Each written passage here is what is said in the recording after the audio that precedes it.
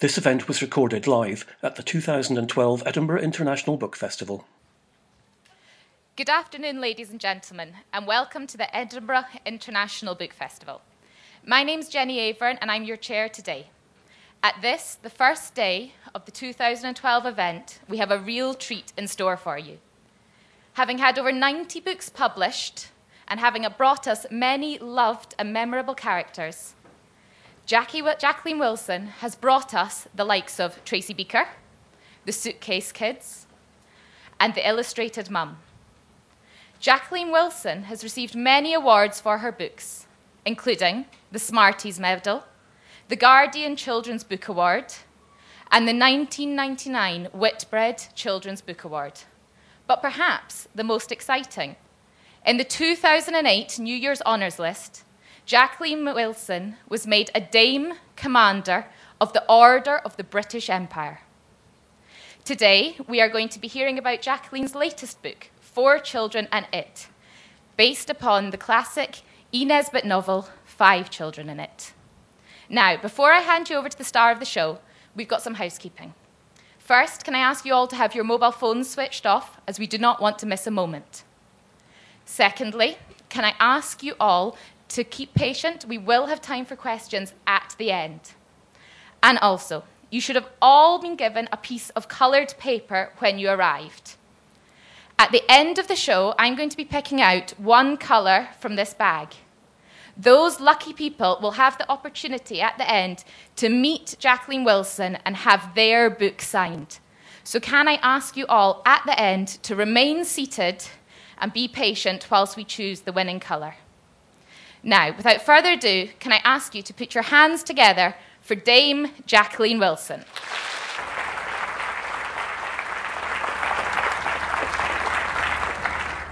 Hello, everybody. It's so lovely to be back here in Edinburgh again. And it was a special treat, too, to be introduced by Jenny, because we've been having a little chat together in the author's tent beforehand. And those of you that have read my autobiography, Jackie Daydream, might remember that one of my most favourite books when I was a child was a lovely, lovely magical story called Adventures with Rosalind. And I loved it so much that, in actual fact, Rosalind has become my favourite name for the character in my latest novel. And Jenny is Charlotte Austen's granddaughter, and she was able to show me photographs of her grandma and tell me all about her. And so I've got really, really excited, because for me, reading is such a wonderful thing, and my childhood books meant so much to me that, I couldn't get, as Jenny said, I was lucky enough to meet the Queen, but I tell you, lovely lady though the Queen is, I'd have much sooner met Charlotte Austen herself. Now, I wonder how many of you like reading too? Put your hands up if you like reading. Lots and lots and lots of you.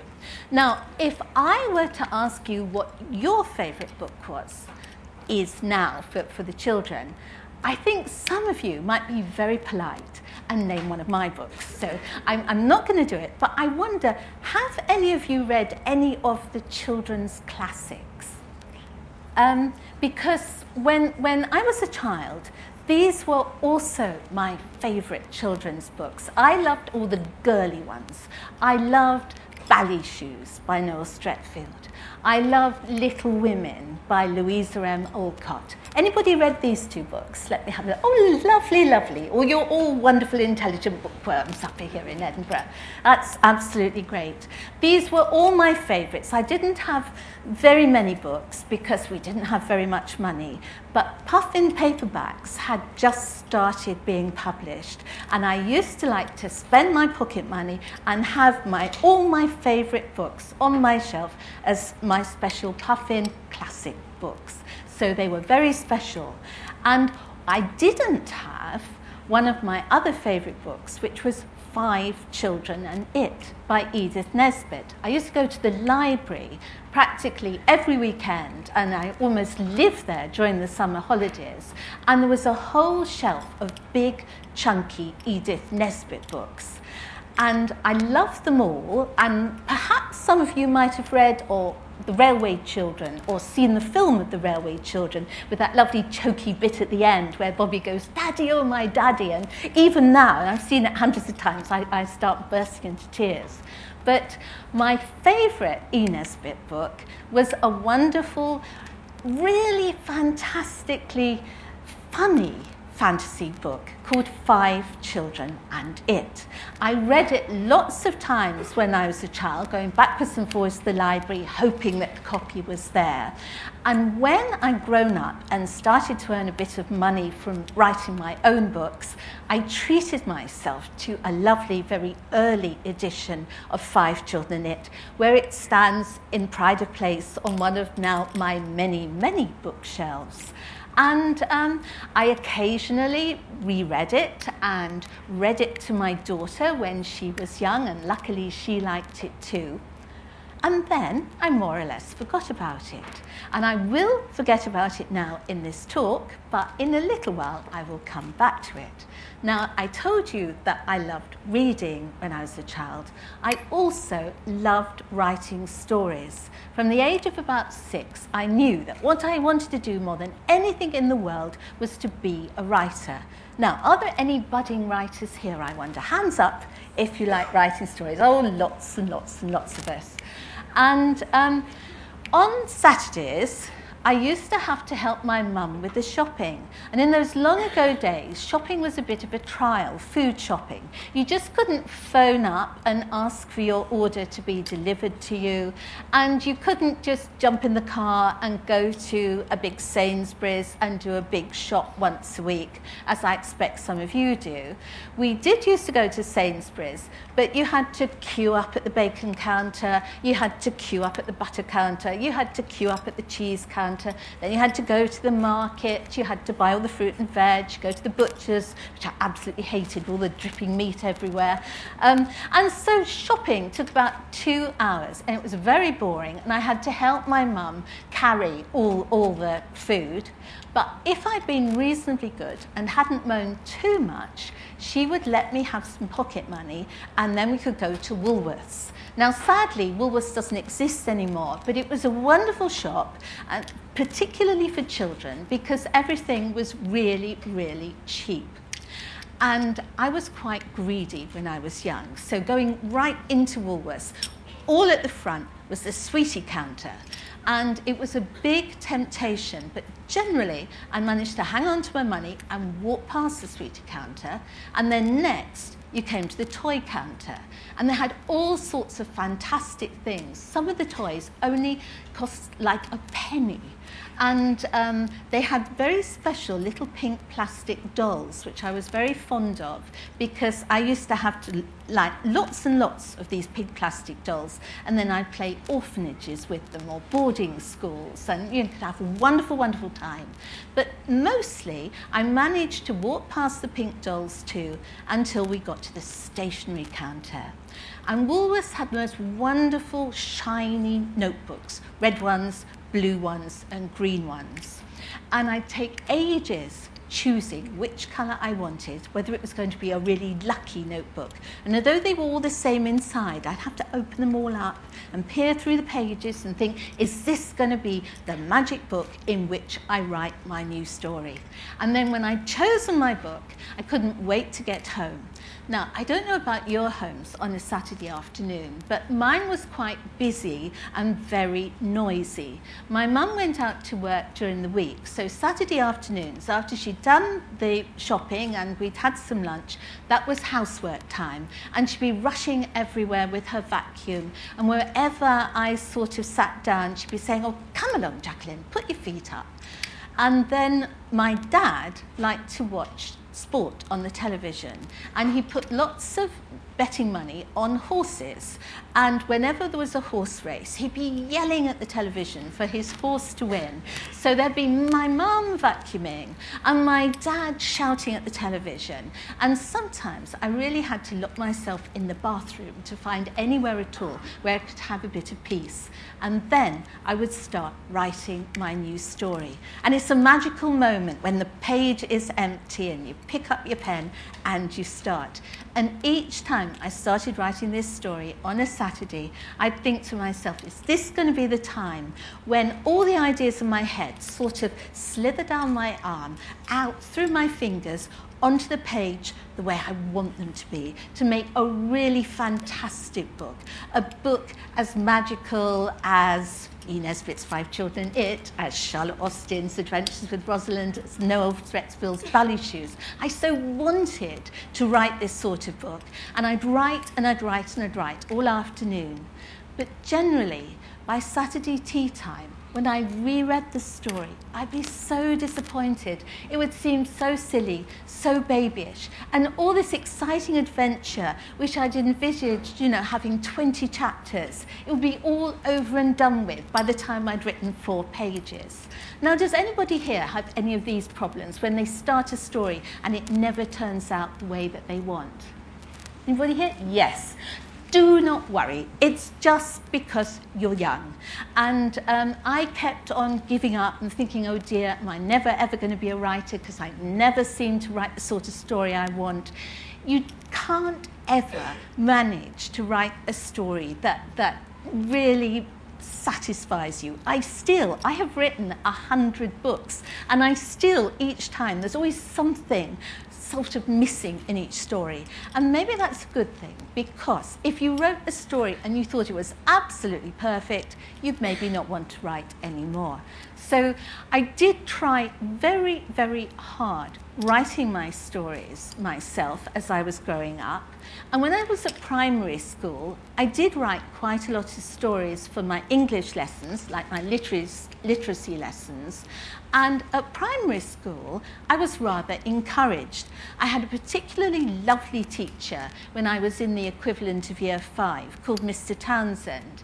And he was so kind to me, and he liked my stories, and just occasionally he'd have me come up to the front of the class and read them out to all the other children. Now, I think I needed a bit of encouragement because I wasn't a shining star academically at school, and I was actually bottom of the class at maths. I never ever mastered any kind of sums. And so I needed to have just something that I was any good at. I was also, I'm ashamed to say this when we've been having such an exciting time with the Olympics, but I was not a sporty girl at school. And I dreaded our games lessons because we all had to play rounders, and I wasn't very good at catching the ball, I couldn't throw the ball, and I couldn't run fast. So not surprisingly, not a lot of people wanted me to be on their rounders team. And it was a bit humiliating when children were choosing who they wanted on the team, and I was sort of like this, and nobody ever said my name. So at least I had my stories. I could actually read stories to the class, and they seemed to enjoy them. Then I went on to my secondary school. And this was a brand new school, and I was a bit nervous about going there. None of my friends were going to this particular school, and so I worried, was I going to make any friends, and what are the teachers going to be like, and was it really true that the big girls were really unkind to you and bullied you and everything? All these rumours that always circulate just before you go on to secondary school. And then I tried to give myself a little pep talk and told myself that maybe if somehow I pulled myself together and believed in it strongly enough, I'd somehow rather unlock this sort of blockage in my head and become good at maths. And I'd get my legs working and my hands working, and I'd catch balls and I'd run like the wind, and I would be off having a brand new wonderful time at school. Well, I went to my new school, and within a week I realised that in my maths class I was still going to be bottom of the class, and I was introduced to the new horrors of netball and hockey, and they were even worse than rounders, I kid you not, so that certainly I wasn't going to shine. But I was actually much, much more upset because suddenly I didn't seem to be any good at telling stories. In that for my first proper English essay, I had tried so hard. I wasn't always a particularly good girl about spending lots of time on my homework. But for my English essay, I wrote and I wrote and I wrote, and I tried so hard to impress this new English teacher, Miss Pierce. And I handed the essay in, and I had this mad fantasy that when she'd read it, she'd sort of give it out back into the class, and then she'd maybe lean forward and just into my ear she'd say, "Well done, Jacqueline. Oh, it's going to be such a pleasure to teach you. Oh, you're so gifted." And, you know, I was just full of this. Oh, I so hope she likes my story. And then the essays were given out, and oh dear me, I had a very low mark, and my essay was covered in all over in red teacher's marking pen with little comments in the margin like slang and too colloquial and I don't like your tone and this is highly unsuitable. And I just felt so depressed because I admired the English teacher. She knew all sorts of different books that she told us that we ought to read. And I thought, oh my goodness, if she thinks I'm absolutely useless at writing, maybe I haven't got any talent whatsoever. Now, I rather think, if Miss Pierce was still alive and I gave her a brand new book, she'd be very polite and thank me, and she'd open it up. And then her fingers would start twitching for her pen to go slang, too colloquial, don't like your tone. I simply wasn't writing the sort of English essay that a slightly old-fashioned English teacher would appreciate. And so, not surprisingly, she didn't seem at all impressed at the idea that I wanted to be a writer and didn't say, "Oh, good idea, Jacqueline." She just sort of went, like that. And my mum and dad didn't think I'd ever make it as a writer either, because we didn't come from the sort of family where you did something exciting and artistic. It was my mum's absolute belief that I would be best to be trained as a secretary. She didn't want me to end up in a factory. She wanted me to wear a smart suit to work and to speak nicely. And so she said that I should leave school and go and do a secretarial course. Now, I didn't want to do a secretarial course at all, but in those long ago days, and particularly if you had a very bossy mum, as mine was, you mostly did as you were told. So I went off to do my secretarial course, which lasted a year. And then at the end of it, I was just 17 and knew I'd have to find a job.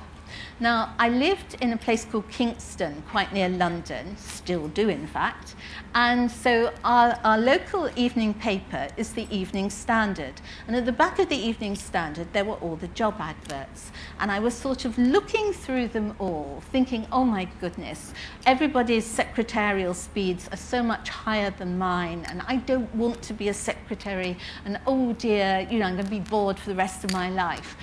When I saw a job advert that said wanted teenage writers. And I thought, well, I'm a teenager and I desperately want to be a writer. And so I wrote off to the box office number, and within a week, a whole information pack came back. And this was the lovely Scottish publishing firm, DC Thomson's, who published the Beano and the Dandy and lots of Scottish newspapers and the People's Friend that your granny likes to read and all sorts of lovely publications. And they had decided at this time, this must have been about 1963, that they wanted to start compiling material for their first full-colour teenage magazine. And they wanted lots and lots of material. They wanted some things about beauty, some things about fashion, and they wanted lots and lots of short stories. And I thought, this is my chance. Now, I certainly couldn't write anything about fashion because my mum still bought my clothes, because although I had a Saturday job, I didn't earn enough to buy my own clothes. And remember, my mum's idea of teenage fashion was a nice pastel suit. Now, there is no teenage girl in the world that really wants to wear a nice pastel suit. So I knew I didn't cut the mustard fashion-wise. And I certainly didn't know any beauty tips. I just bought the cheapest makeup from Boots the Chemist, put it on my face and washed it off again. So you can't really make a column out of that. So I had a go at writing a short story. I knew they wanted romantic short stories. But although I've been writing most of my life, I'm not any use whatsoever at writing romantically. One of those really serious, you know, the heroine looks up into the hero's eyes and thinks he's absolutely wonderful. I just couldn't seem to do it. I kept bursting out laughing. And you can't write a story if you don't take it seriously. So I decided to do something actually extremely arrogant. I didn't send them the material that they'd asked for. I sent them something that I thought I would like to read in a new teenage magazine. I sent them a funny story, a heavily autobiographical story about going to your very first big posh dance, where lots of your friends get off with the most interesting, good-looking boys, and very horribly and unfortunately, you were the girl left standing all by herself without anyone to dance with. And you make up all these silly ploys about how you're pretending that you're really absolutely enchanted to be there, standing all by yourself like a lemon. And you tap your foot as if you're enjoying the music, and you make countless visits to the ladies' room just for something to do, until eventually your best friend's dad comes to drive you home, and then your mum is sitting up waiting to hear how you got on. And you tell terrible lies if you're anything like me and say, oh, I had a wonderful time, Mum. Danced with heaps of boys and they all wanted my phone number. And then you rush into your bedroom and pull the covers over your head and cry because you think you're going to be a social failure for the rest of your lives. So I wrote this story, sending myself up, sent it off, and I was so astonished because in a matter of days, I got the most wonderful letter back saying they liked my story, it had made them laugh, and they wanted to publish it when the magazine eventually was going to come out, and they wanted to pay me. And the sum that they offered me, £3, which even in those long ago days wasn't really a lot of money. But I can truthfully say I've never earned any money since that has meant so much to me, because it meant that someone somewhere actually cared about my story and wanted to treat me like a professional. So I knew you only get one chance in life sometimes. So I didn't just want to sit back on my laurels and get a secretarial job. In a month, I wrote practically every single day a new story. I bombarded them with material. And I think it must have amused them that this mad little girl in England was writing so often to them. So they decided to offer me a job up in Scotland. Now, I've never, ever been to Scotland at that time. And it seemed like, you know, a big step to leave home so early when I was just 17. But again, I thought, you know, this is my big opportunity. I can't miss it. My mum was very worried, and so somebody on the magazine said, well, there are lots of hostels in Dundee.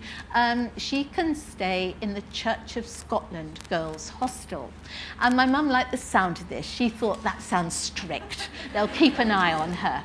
So off I went on the sleeper train from King's Cross up to Dundee, arrived very early, very nervous, very scared in the morning, managed to make my way to the hostel, knocked on the door, and the matron came, still in her dressing gown, and peered at me in astonishment, and I said very nervously who I was and that I'd come to stay there.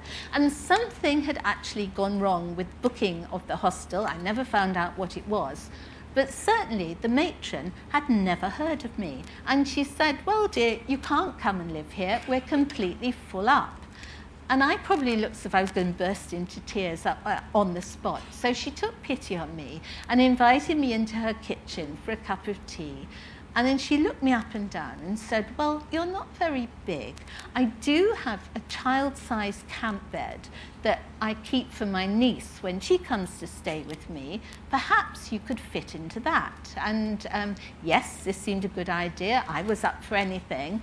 And she said, but I'm not quite sure where we're going to put this camp bed, because there are rules that say only a certain number of girls in each dormitory or big bedroom. And then she said, well, we can't put you in a corridor because the girl's going to trip over you on their way to the bathroom. And suddenly she had a brainwave. I know, she said, we'll put you in the linen cupboard. Now, their linen cupboard was really not much bigger than my airing cupboard now. But with a lot of pushing and shoving, we got that little camp bed into the bottom of the linen cupboard. And then she cleared some of the sheets away from one of the shelves for me to put all my clothes and possessions on. And for the next 3 months, until one of the girls moved out of one of the dormitories, this was my home, the cupboard.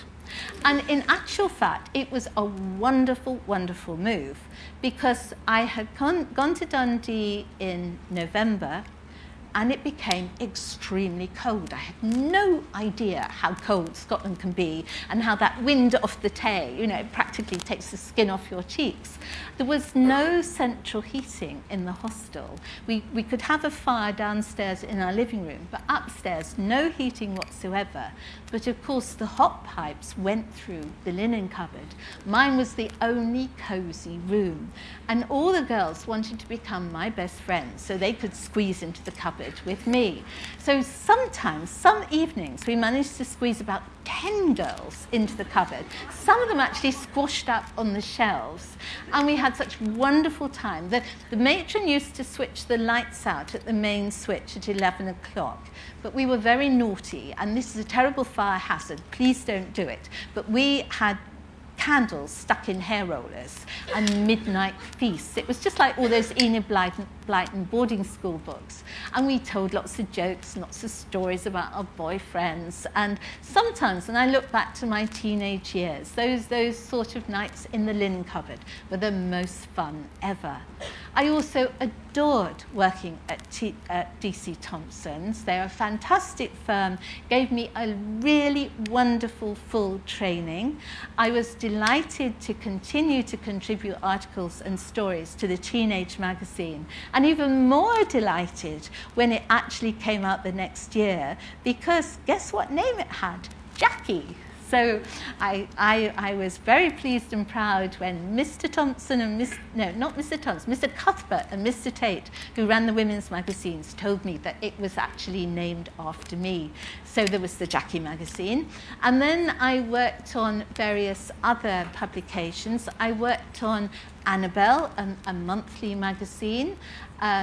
Bizarrely, I had a baby column on Annabelle, although I hadn't actually even held a baby at that time of my life. But Dr. Spock was the main sort of baby and childcare manual, and I looked up Dr. Spock and interviewed lots of young mums, and somehow or other managed to make a column fit. And then in those days, long ago in the 1960s, DC Thomson's had lots of weekly story papers for sort of tired women who, when they'd really worked hard in the factories all day, come home, put their feet up with their story magazine and just lose themselves into a world of fantasy. And I wrote lots and lots of stories for these magazines. Particularly, I worked on one publication called Red Letter.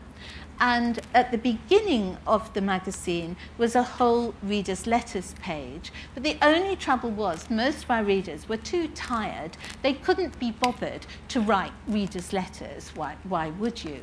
And so as I was the youngest journalist, it was my task to write at least 8 readers' letters every week, which was jolly good training for me. And then the lovely editor of the magazine thought, well, Jackie's so keen on writing all sorts of different things. Let's start up a horoscope column. Now, I don't know anything at all about astrology. I've never seen a star chart. I had no idea what it looked like. Basically, and this is a terrible confession, I made it all up. And I'm born on December the 17th, which makes me Sagittarius. So while I was writing the astrology column, all Sagittarians were going to do tremendously well in their careers. They were going to become extremely rich and famous. They were going to meet tall, dark, handsome strangers. All sorts of most amazing and wonderful predictions were there. I really went completely over the top. And yet, bizarrely, when I think about it all these years later, many of these predictions have actually wonderfully come true for me. One thing that I wouldn't have predicted was that I am now still very happily connected with DC Thomson, because they now produce the wonderful Jacqueline Wilson magazine. Have any of you girls read the magazine? Hands up. Oh, lots and lots of magazine readers. I love working on the magazine. They're a fantastic team, and I like doing the stories and the writing secrets. And I'm particularly proud of the pets page, because my cat Jacob, he doesn't really. Jacob sits on my lap and I look at the photographs that children send in. But Jacob has become very much part of the magazine, and when poor Jacob hurt his back paw and was very poorly for a while, I have had such touching, lovely letters from little girls, little presents for Jacob, and little photographs of children's pets, you know, saying, say hi to Jacob for me. And now, whenever Jacob goes out for a little walkabout down the local street, little girls walk past and go, that's Jacob. So he's really well known, which is fantastic. But as well as loving working on the magazine, obviously I love writing stories too. And as I said, I've written about 100, which really, I mean, if you asked me to name them all, I couldn't be able to do it by any means, because, you know, I've been writing such a long time.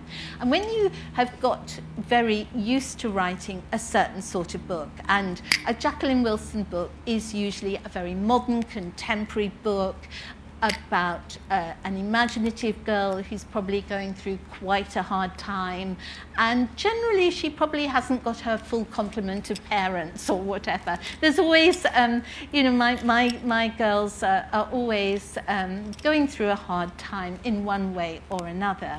Sometimes you think, oh, I'd really like to write something just a little bit different, just to show that I could. And certainly in the past, I've had great fun writing about my Victorian heroine, Hetty Feather, and I've been very fond of her. But although I've had one or two little attempts at fantasy or magic books, those were mostly long, long ago, and they've been completely out of print.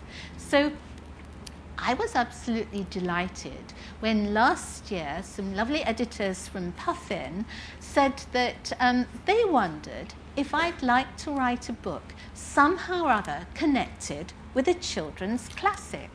And I love children's classics, and I always try and urge children to read a lot of my favourite childhood books. And sometimes you hear have letters from children saying, you know, I kept wanting to take another Jacqueline Wilson book out the library, but my teacher said, oh goodness, not another Jacqueline Wilson, for heaven's sake, read something else. And I am actually at one with that. Yes, read all these other lovely, wonderful books that have been around for so many years.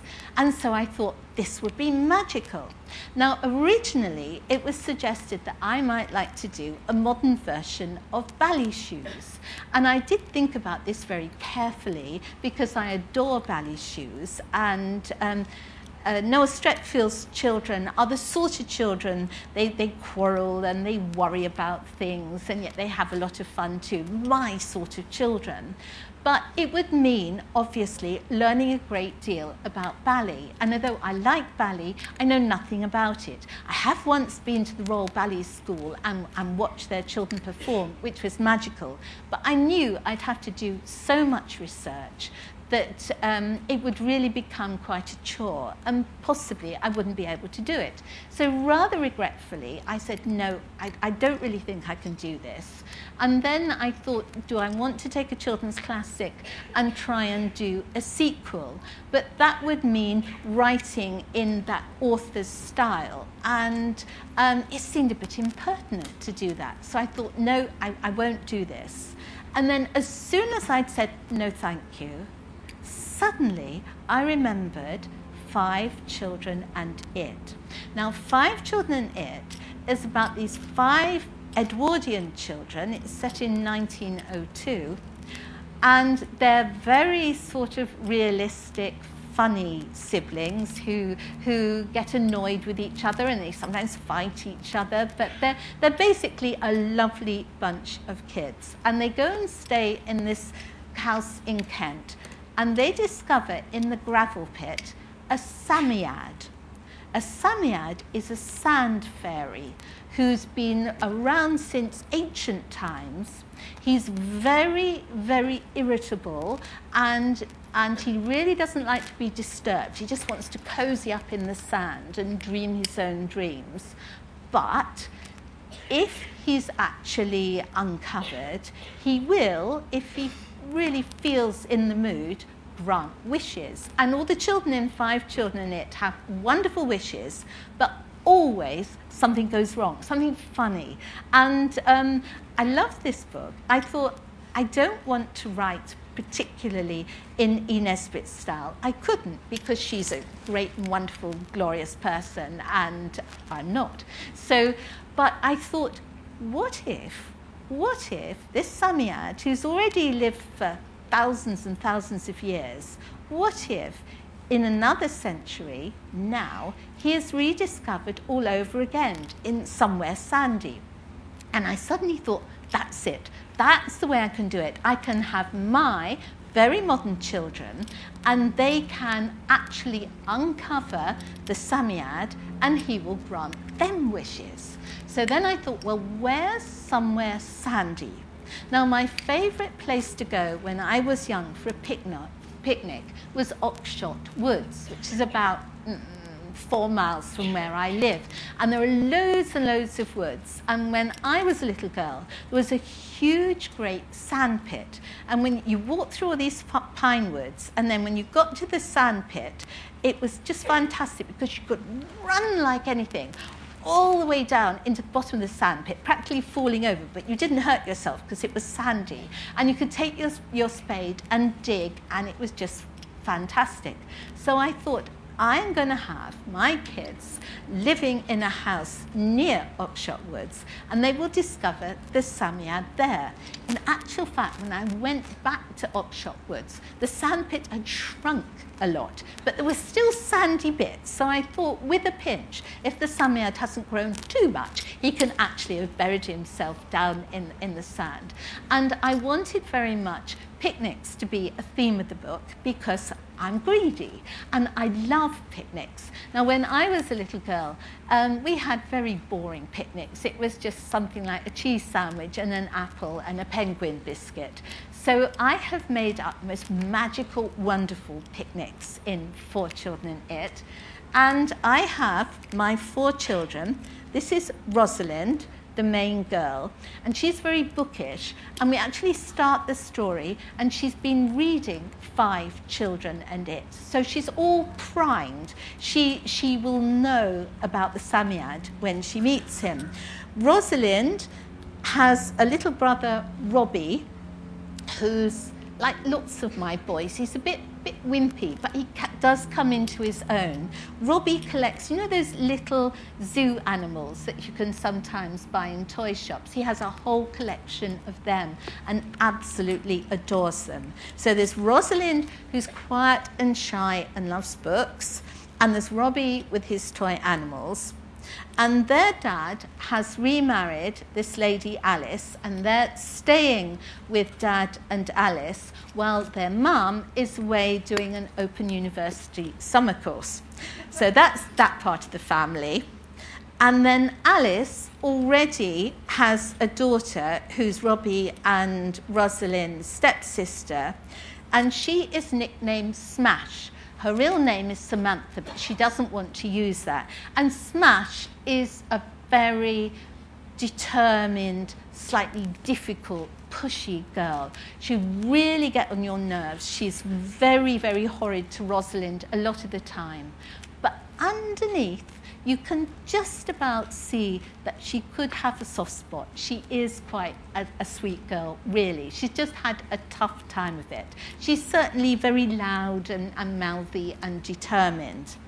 And then there's a tiny half-sister, Maudie, who's one of these lovely, happy, sunny little kids who just laughs and plays and is absolutely the apple of Dad and Alice's eye. So they are my 4 children, and they discover the Psammead.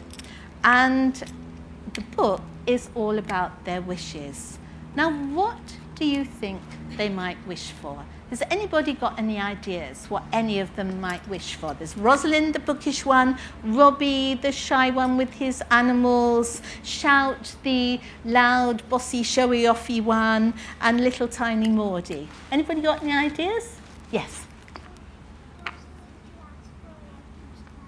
Can you shout really loudly, darling? Somebody's very, very sensibly suggested that Rosalind might wish for a lifetime supply of books, which would be wonderful. But the worst thing about these wishes, they only last until sunset, and then they all go away. Rosalind has something, she has 2 wishes, and one of them is that she gets to be a child author and see what it's like to have written your own book and have a whole load of people come along and have your book signed by them. And then Rosalind also wishes that she could, have you ever wished that somebody in a storybook was actually real? She actually wishes that she could go back into the 5 children in its story, and she meets all E. Nesbit's children, but something difficult happens. Often, when you wish yourself, say, back into the past, like I might say, oh, I'd love to be a Victorian lady. How lovely to live in a grand house and to have lots of servants and lovely long dresses, and oh, that would be fantastic. But what if, when you were wished back, you weren't the posh lady at all? You were the hard-working servant who's working sort of 12 or 14 hours a day. Not quite such fun. So Rosalind has a bit of a surprise. Anybody guess what Robbie might wish for? Yes? For his toy animals to come alive. You've got it, absolutely. He wishes, now these are zoo animals, but they don't get really big. They are little weeny, like an elephant and a tiger and a lion and a monkey. But how is he going to catch hold of them all? And what is going to happen? What's going to happen if the tiger, for instance, sees the zebra? So I had great fun with that wish. Now, what do you think Smash, the showy-offy one, might wish for? Yes? To be famous, absolutely. Smash wishes to be rich and famous. And she gets to, she's a bit like a very miniature Lady Gaga. She gets to go to the O2 Arena and have her very own gig. And oh my goodness, she so enjoys it. But, of course, when you have a concert, they generally go on after sunset. So we have to wait and see what happens to her. And little Maudie, she loves nursery rhymes, and but you know the way little children, they think they know nursery rhymes, but they get them all muddled up. Well, this is what happens to Maudie, and she wishes that all her favourite nursery rhyme characters can come alive. So they come alive in Otshot Woods. And imagine if you're sort of having a picnic in Otshot Woods, and then, I don't know, a dish and spoon wander along, and a cat playing a fiddle, and a load of children playing Ring a Ring of Roses. And so I had enormous fun with that. And talking about For Children in It to friends and telling them about it, you know, I will always say to them, what would you wish for? And it's really great fun finding out. And when people ask me what I would wish for, I know exactly what I would wish for. I would wish that I would have the ability to write a whole book in one day. And then I could write and write and write and write, and then I would save it on my computer and print it out and then keep it. And then just think, I could do that just sort of twice a year and have my 2 books a year, and then have 363 days just to have fun. So that would be wonderful.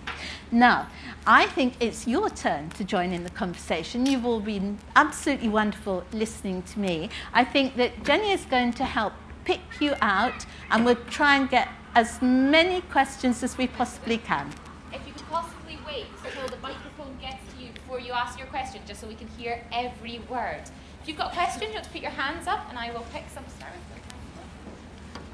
right in the middle here, girl. Are you ever going to bring back Tracy Beaker? Well, Tracy, there's been 3 main books about her and 1 little charity book. She's certainly had a very good innings on television. Tracy Beaker Returns has finished, and I don't think, this wasn't my idea, Danny didn't want to play Tracy anymore for the television series, but I'm very happy to say that there is it's brand new, but it's also old favourite television series, in that next January there's going to be The Dumping Ground, where all the favourites from Tracy Beaker Returns are still going to be there, but there are some wonderful new characters too. So I don't know if I might be tempted to write a story about some of them, but certainly Tracy is the sort of character, she's got a life of her own, and I might occasionally write just a short story about her in the magazine. And if you're a Tracy Beaker fan, there are 2 annuals out now, and one, I've got my annual, the Jacqueline Wilson annual, and then there is the Tracy Beaker annual. And I was meeting the lovely girls who work on the magazine yesterday, and they showed me copies of the 2 annuals, and they were all very naughty because they were all saying, oh, I like this one best, and it was Tracy's one, not my one. But still, so maybe have a look at both of them and see which one you like best too. I'm going to run a bit now, all the way at the back, quite top, stripes on it. What's your favourite book of your own that you've actually written? Well, I have to say 4 Children in It because it's my new baby, and it's also a book about books because there's lots and lots of mention of other children's books in 4 Children in It, and I like books that are like that. Of all my other books, I think Hetty Feather is probably my favourite. That's one about the Victorian foundling. And if you've read the 2 books about Hetty, there is a new one, Emerald Star, coming out later this year. I have been working so hard. Okay, who's next? Across the far side, the blue top on, the very far side. If you could change one thing, what would you change? To do with my books or with anything? With anything. With anything, oh my goodness. I think, well, it's funny, lots of the children in the audience probably are dying to grow up and think, oh, wouldn't it be wonderful, you know, if I were in my teens, I could go out clubbing or have my own flat and everything. Well, I don't really want to be a teenager again, but I've got to the other end of my life. I'd like to be just a little bit younger and healthier, please. That would be good. Okay, girl here with I think it's a black top and a black and white stripy t-shirt, right next to you. Just like you. What is your favourite part of the exhibition in Newcastle? Have you been to see it then? This is a lovely exhibition at the 7 Stories in Newcastle, all about me. And you start off with a mock-up of my childhood bedroom, and then at the end you get a mock-up of my bedroom now. And in my childhood bedroom there's just the 1 shelf of books, and then there's a huge big sort of photograph of just a few of my, I've got a good well, I've been saying 15,000 books for ages, 20,000 books now. And there's even a pretend Jacob. There's so many different things that I like in that exhibition, but I think I like my sort of funny, very austere little child's bedroom best because it's very similar to the way my real bedroom used to be. Which bit did you like best? I think I really like the Victorian silhouette booth. The Victorian, there's a whole feature about Hetty Feather, and there's a wonderful device where you can go behind a sort of screen, and then a friend, if you go like that, they can do a silhouette of you, and then you can colour it in. There's all sorts of activities to do. But it is, I think, the exhibition is coming up to Scotland at some time next year. So if Newcastle's a bit too far away, maybe some of you want to go and see it, look out for information about it. Okay, I think we've got time for one more question from this right now. Girl in the white top across here. Where did you write your first book? Where did I write my first book? Where did I write my first book? Well, my very first book was called Ricky's Birthday. And, well, I had written lots of books, things that were called books, throughout my childhood, but they weren't published because they weren't good enough. But I wrote Ricky's Birthday when my daughter was about 2.5. And I was married to a policeman in those days, and we lived in a policeman's flat, and it was very small, and I didn't have a special writing room, so I probably wrote Ricky's Birthday at the kitchen table, as many lady writers do. And I probably read it to my daughter because it was a very simple story, and because my daughter's always been a very intelligent girl, she smiled and said she liked it. And she's still, bless her, even now, though she's long grown up, each time I write a book, she asks for a copy and then tells me it's lovely. Aren't I a lucky girl? Okay, well, it's been so lovely talking to you all. Thank you very much. And can I just say, that Jenny's going to tell you all about the signing. I wish I could do as I used to do and sign everybody's book.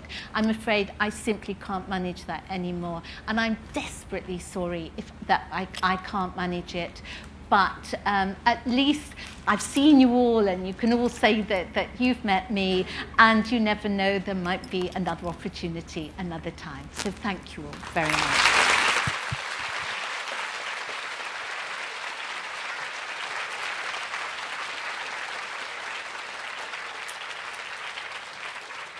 Can you also give yourselves a round of applause for the wonderful questions and for being such a fantastic audience?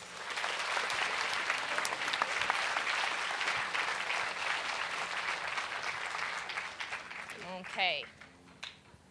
I'll pick one colour out, and those people that have that colour, there's absolutely no need to rush. You're just going to be going to the left. There's a big sign where the signing tent is, but there's no need to rush. If you have that colour, you will get something signed. So just make your way in an orderly fashion. And the colour is, I feel like I need a drum roll here. The colour is, if I can find one. It is black. So if you remain seated just now, you will all get there in a second. If you have a black card, you can go and get something signed. Can I have one last Edinburgh Festival round of applause so loud that she can hear it next door?